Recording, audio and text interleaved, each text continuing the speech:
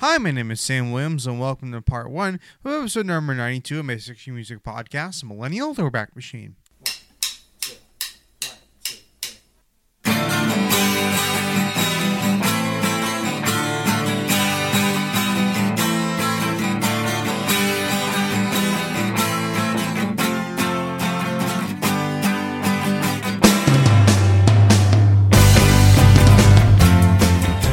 Hello! So first of all, I'd like to welcome all you to part 1 of episode number 92 of my 60 Music Podcast, Millennial Throwback Machine.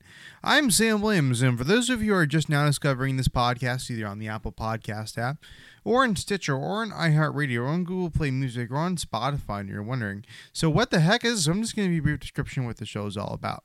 Okay, so I'm Sam Williams, and I'm a 24-year-old songwriter / producer, but I'm also a huge 60 music fan / expert / nerd. And each week with this podcast, I take one song by one artist from the 60s with a show in two parts. First part of the show, I talk about my opinion on the song and why I think it's so good, or why I think it sucks, and do my own personal analysis on the arrangement of the song, which will include the chords, spelling, and lyrics. And the second part of the show, dig deep into the history behind that track. In that part of the show, to talk about who wrote the song, who produced it, who are the musicians in the track, whether that be the session musicians or the band members themselves, history behind the artists that recorded the song and the songwriter that wrote it, plus the person that produced it, what studio the song was recorded at, where that studio was located at, and the label the song was released on, where that label was located at, and the year and month it was released, and the history behind the label that released the song, and where that, and also the peak position the song made up originally on the Billboard Hot 100 charts. All that is in the second part of the show. Moving on, let's get started in this week's song, shall we? Okay, so since last week we did a song from the late 60s, let's go back to the early 60s and did a song that very much represented what was going on in popular music in America as far as what was going on before the Beatles came to America in the earlier part of the decade. And, just that very innocent, very cookie cutter, very sweet time frame of music where nobody really dared to do anything that was somewhat, controversial or somewhat, not appropriate. But let me tell you something about this song. The song is by no means like a mind-blowingly, amazingly good song. There isn't any specific wow factor with this specific song, but regardless of all that, it's a nice song that's super simple, nothing too complicated about this song at all. And more importantly, it's super easy to listen to, and just one that, while it might not be soulful, again, this is a pretty white pop song, the message of the song is heartfelt and sincere and very relatable, especially if you're a guy. And unlike last week's song, this song is anything but controversial, and again, it very much represents the climate of popular music in the early 60s, back when things were very innocent, and, back when, members of our society were very compliant to what was happening, as far as, rock and roll trying to clean itself up from its dirty image it presented itself in the late 50s. But anyways, we'll get more into that in the next week's episode of this podcast when we talk about the history behind this artist. But before that, let's dive into this week's song. Okay, so it was recorded in June of 1962 and released in December of that year. It's by an artist named Ricky Nelson. It's called It's Up to You.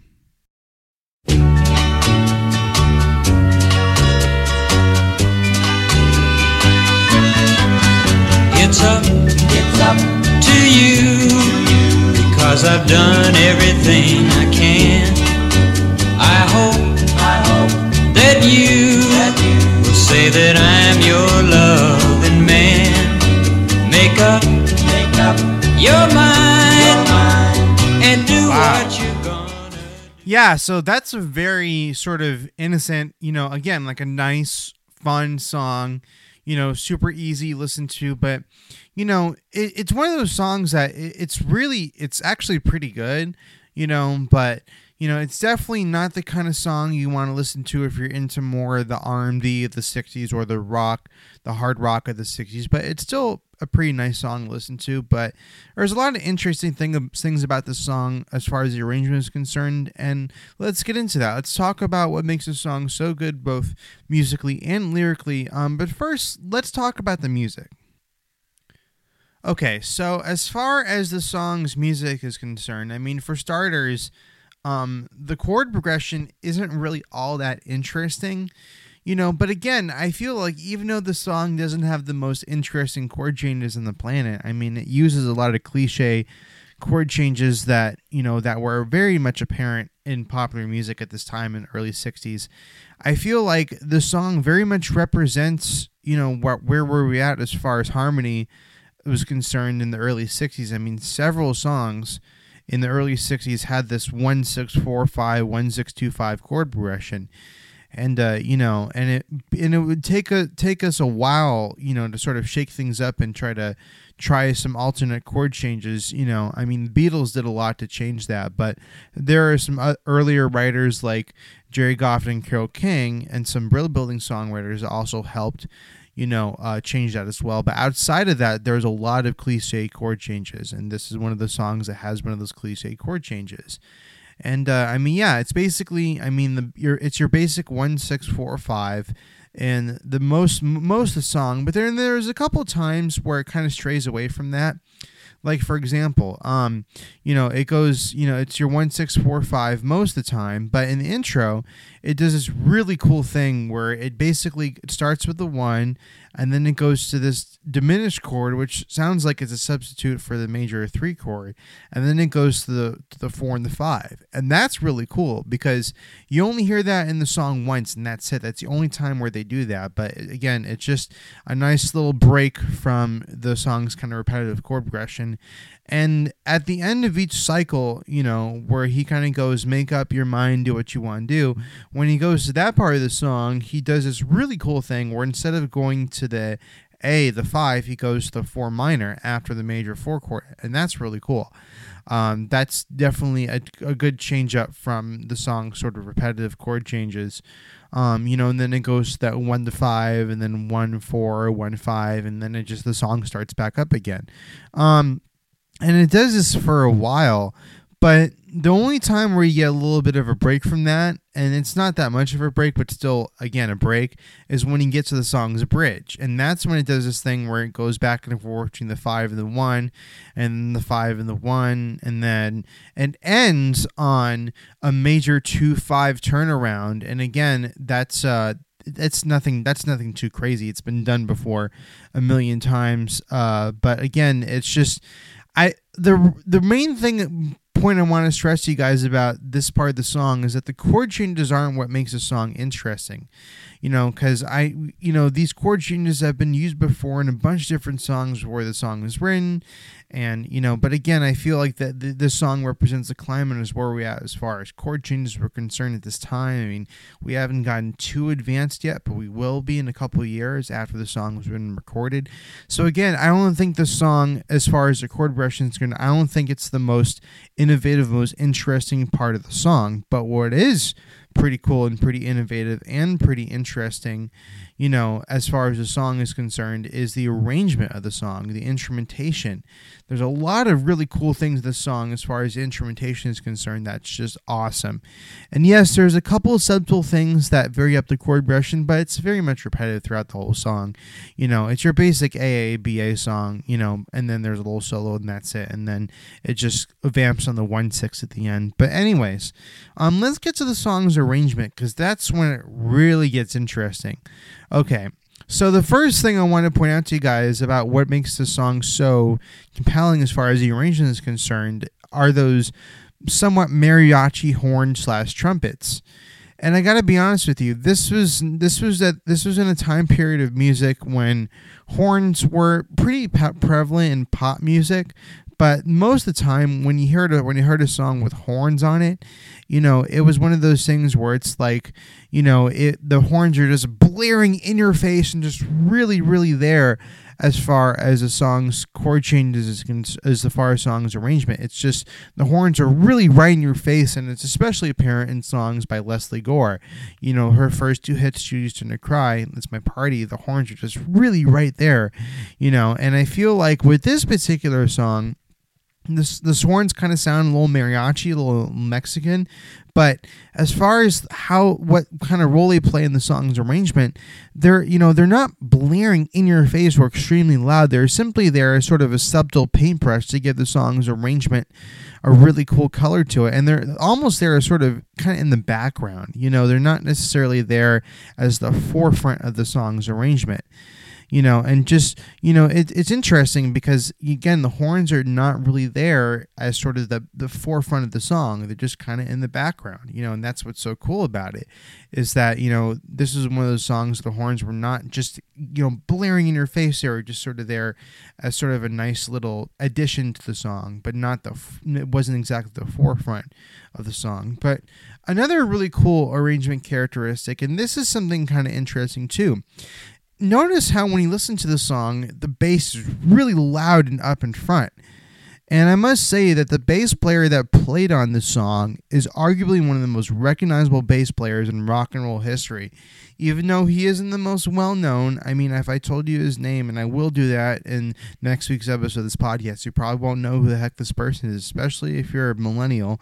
And the reason for this is because he was very fortunate enough to have played on some records where his bass part was given lots of compression and mixed in a way so that way his playing was very loud and up in front, and his bass really cut through the mix quite well, so everyone can hear his playing. You didn't have to turn up the bass frequencies on your stereo system to hear his playing.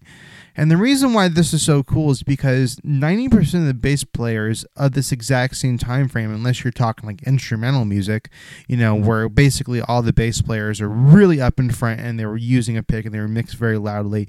But aside from that, in this time frame, in rock and roll history, and unfortunately, most bass players didn't have the luxury of their parts being mixed and recorded very loudly. So that's why on so many of these records, especially in the early 60s, it's so difficult to hear the bass, because so many bass players are still using stand-up basses and not electric basses, and many mixing engineers and producers still felt like the bass wasn't the most important element of the song. Heck, even in a lot of Motown records, the bass is pretty difficult to hear. And this particular bass player, on the other hand, he was very fortunate enough to where on almost every single record he played on, his playing shined so profusely that you could spot his bass playing from a mile away when you listened to his records that he played on.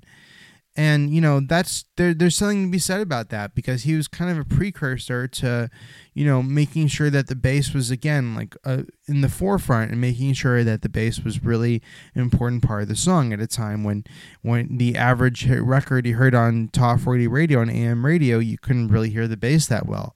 That's because, again, most bass players are still using upright stand-up acoustic basses. They weren't using electric basses. And two, other things are more important as far as the song's arrangement, such as the backup singers and the strings and the guitars and other parts of the song were more important than the bass. And also, one other really interesting thing I want to point out to you about the song's arrangement is the guitar solo on this track.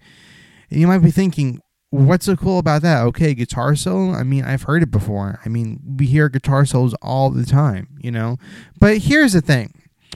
But let me explain to you about what makes this so cool. Because on the surface, especially if you're a classic rock fan, you might think that's nothing compared to what I've heard before. But let me just explain to you something and give you context as far as what was going on in popular music at this specific time frame in the early 60s. Okay, so in the early 60s, guitar solos weren't really all over the place in pop music. In fact, as music became more sophisticated, the fancy lead guitar work of guys like Chuck Berry and Duane Eddy, and guys that were really, really good at it in the late 50s, those sort of really wild and crazy guitar solos are starting to go away for more fancier arrangements incorporating strings and horns and backup singers. And yes, there were exceptions to this rule. I mean, instrumental music tend to have really, really good lead guitar work. But other than that, in pop music, you didn't really hear that many songs with guitar solos. I mean, they were just kind of neglected. I mean, people didn't really think to include guitar solos in pop songs at this time. So in this earlier period of pop music, like 61, 62, 63, because of that, there weren't too many songs on Top 40 radio that had really intricate lead guitar solos on them. But the biggest exception to this would be the records put out by this specific artist. The guitar solos done on this record using his main lead guitar player were really ahead of their time and would predate the really wild and crazy lead guitar solos done by the likes of guys like Jimi Hendrix and Eric Clapton and some other caps as well. And they added a special flavor to his records that was missing from a lot of other teen idols in his class. Because trust me, all the other teen idols at this time, they did not have a designated lead guitar player in their records. It was all backup singers and strings and, other things other than the lead guitar. The lead guitar was not the most important part of their songs, but this guy had the lead guitar in the forefront of his arrangements of his tunes, and that's what made him so cool. But even though in this particular song, the solo is short, I think it's only about 8 bars long, it's very complicated and would contain things lead guitar players would use in solos in many classic rock songs after the song was recorded, like in the late 60s, early 70s. And also, one other really interesting thing about this arrangement of the song is the backup vocals done by an unnamed male backup group.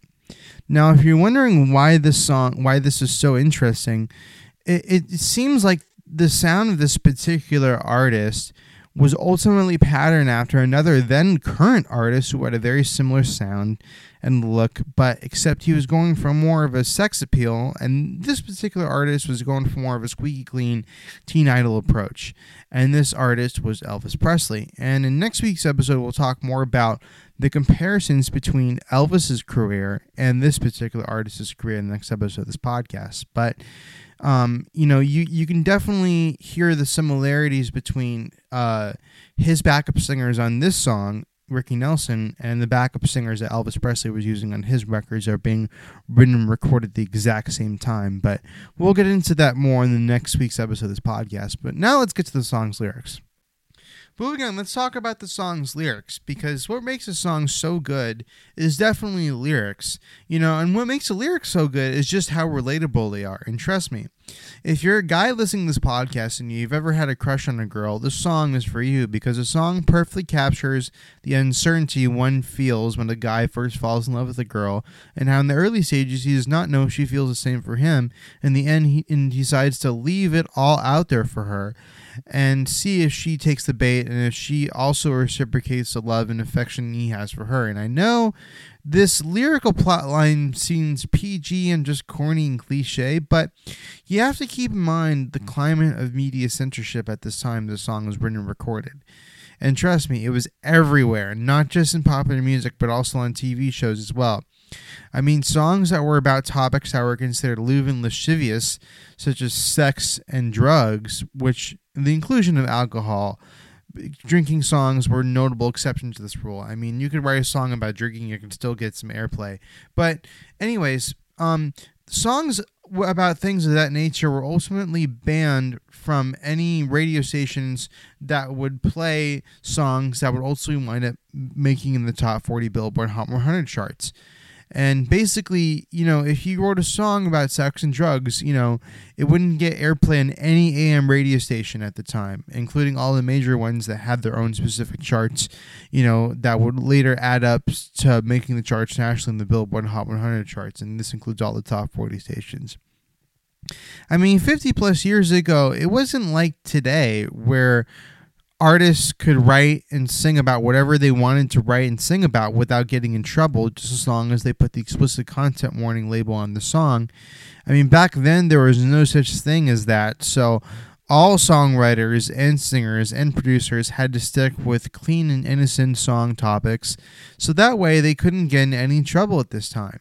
Especially in the early 60s when things seemed to be rather innocent and nobody's really trying to push the envelope as far as, song topics was concerned at this time. But anyways, the song's concept of the guy basically giving the girl the choice of either dumping him or embracing him is something that I'm sure many guys face at this time, and it could still happen today with many young guys. But even though the lyrics seem to seem okay and fine to a casual listener, there is an underlying subtext with the song's lyrics that makes this guy in the song seem kind of desperate and needy, as he seems like he is pressuring the girl to make a decision whether or not to date him or not. I mean, he does give off that kind of a vibe in the song, but he also makes it very clear that he is definitely interested in her, but we also have no idea if she is interested in him or not. So again,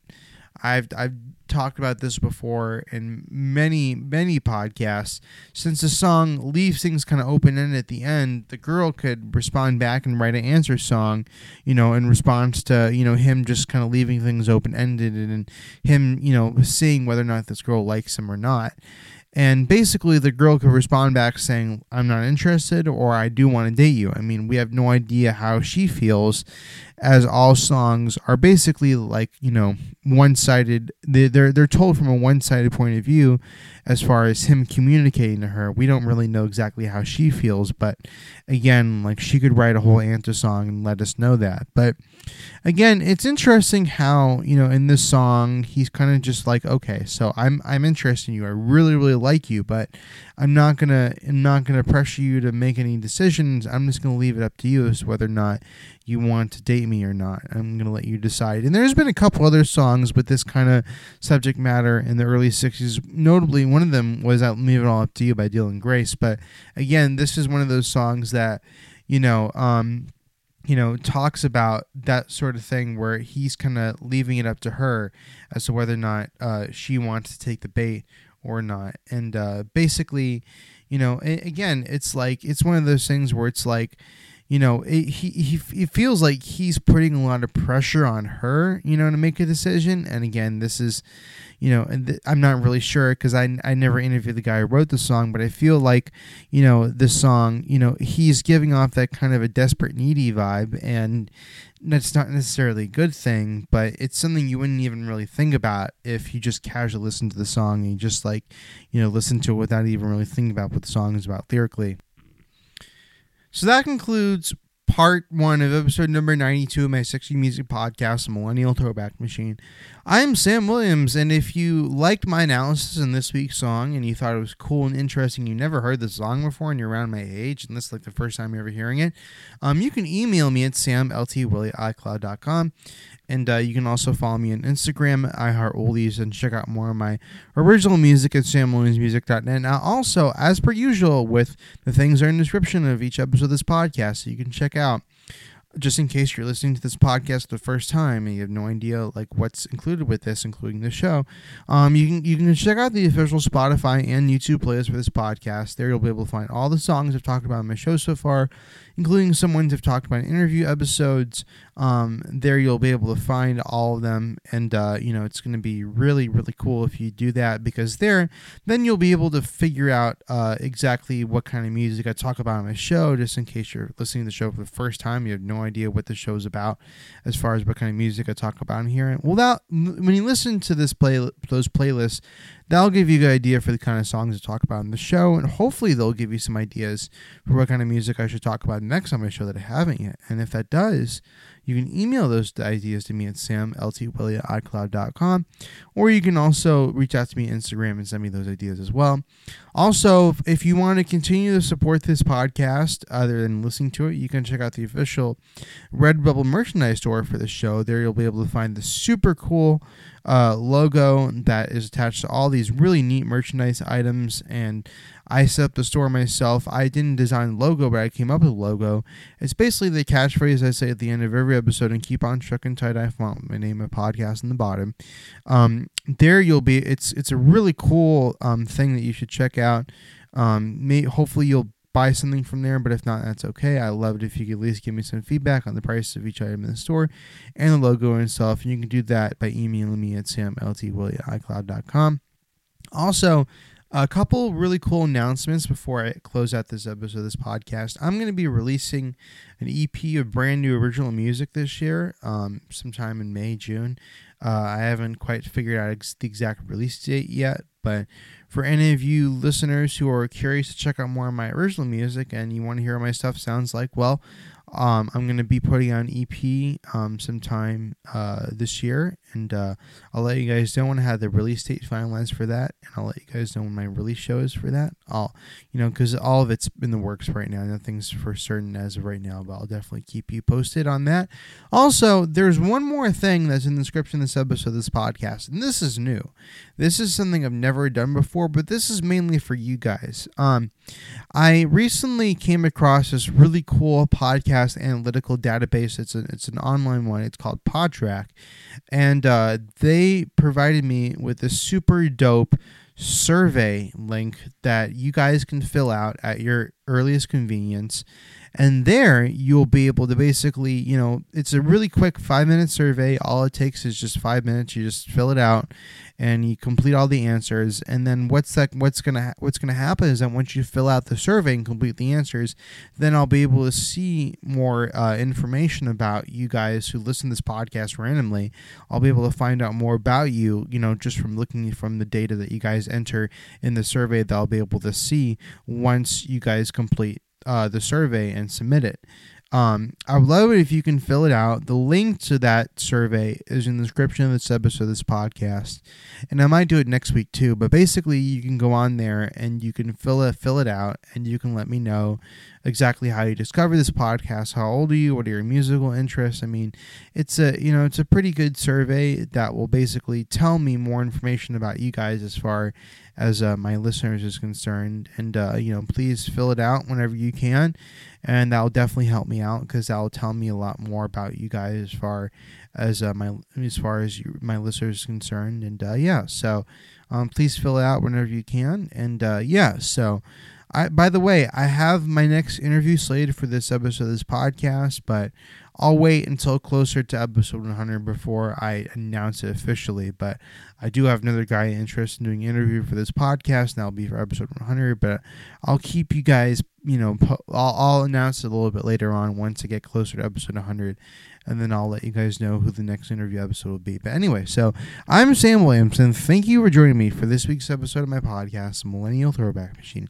And until next week, please keep things groovy.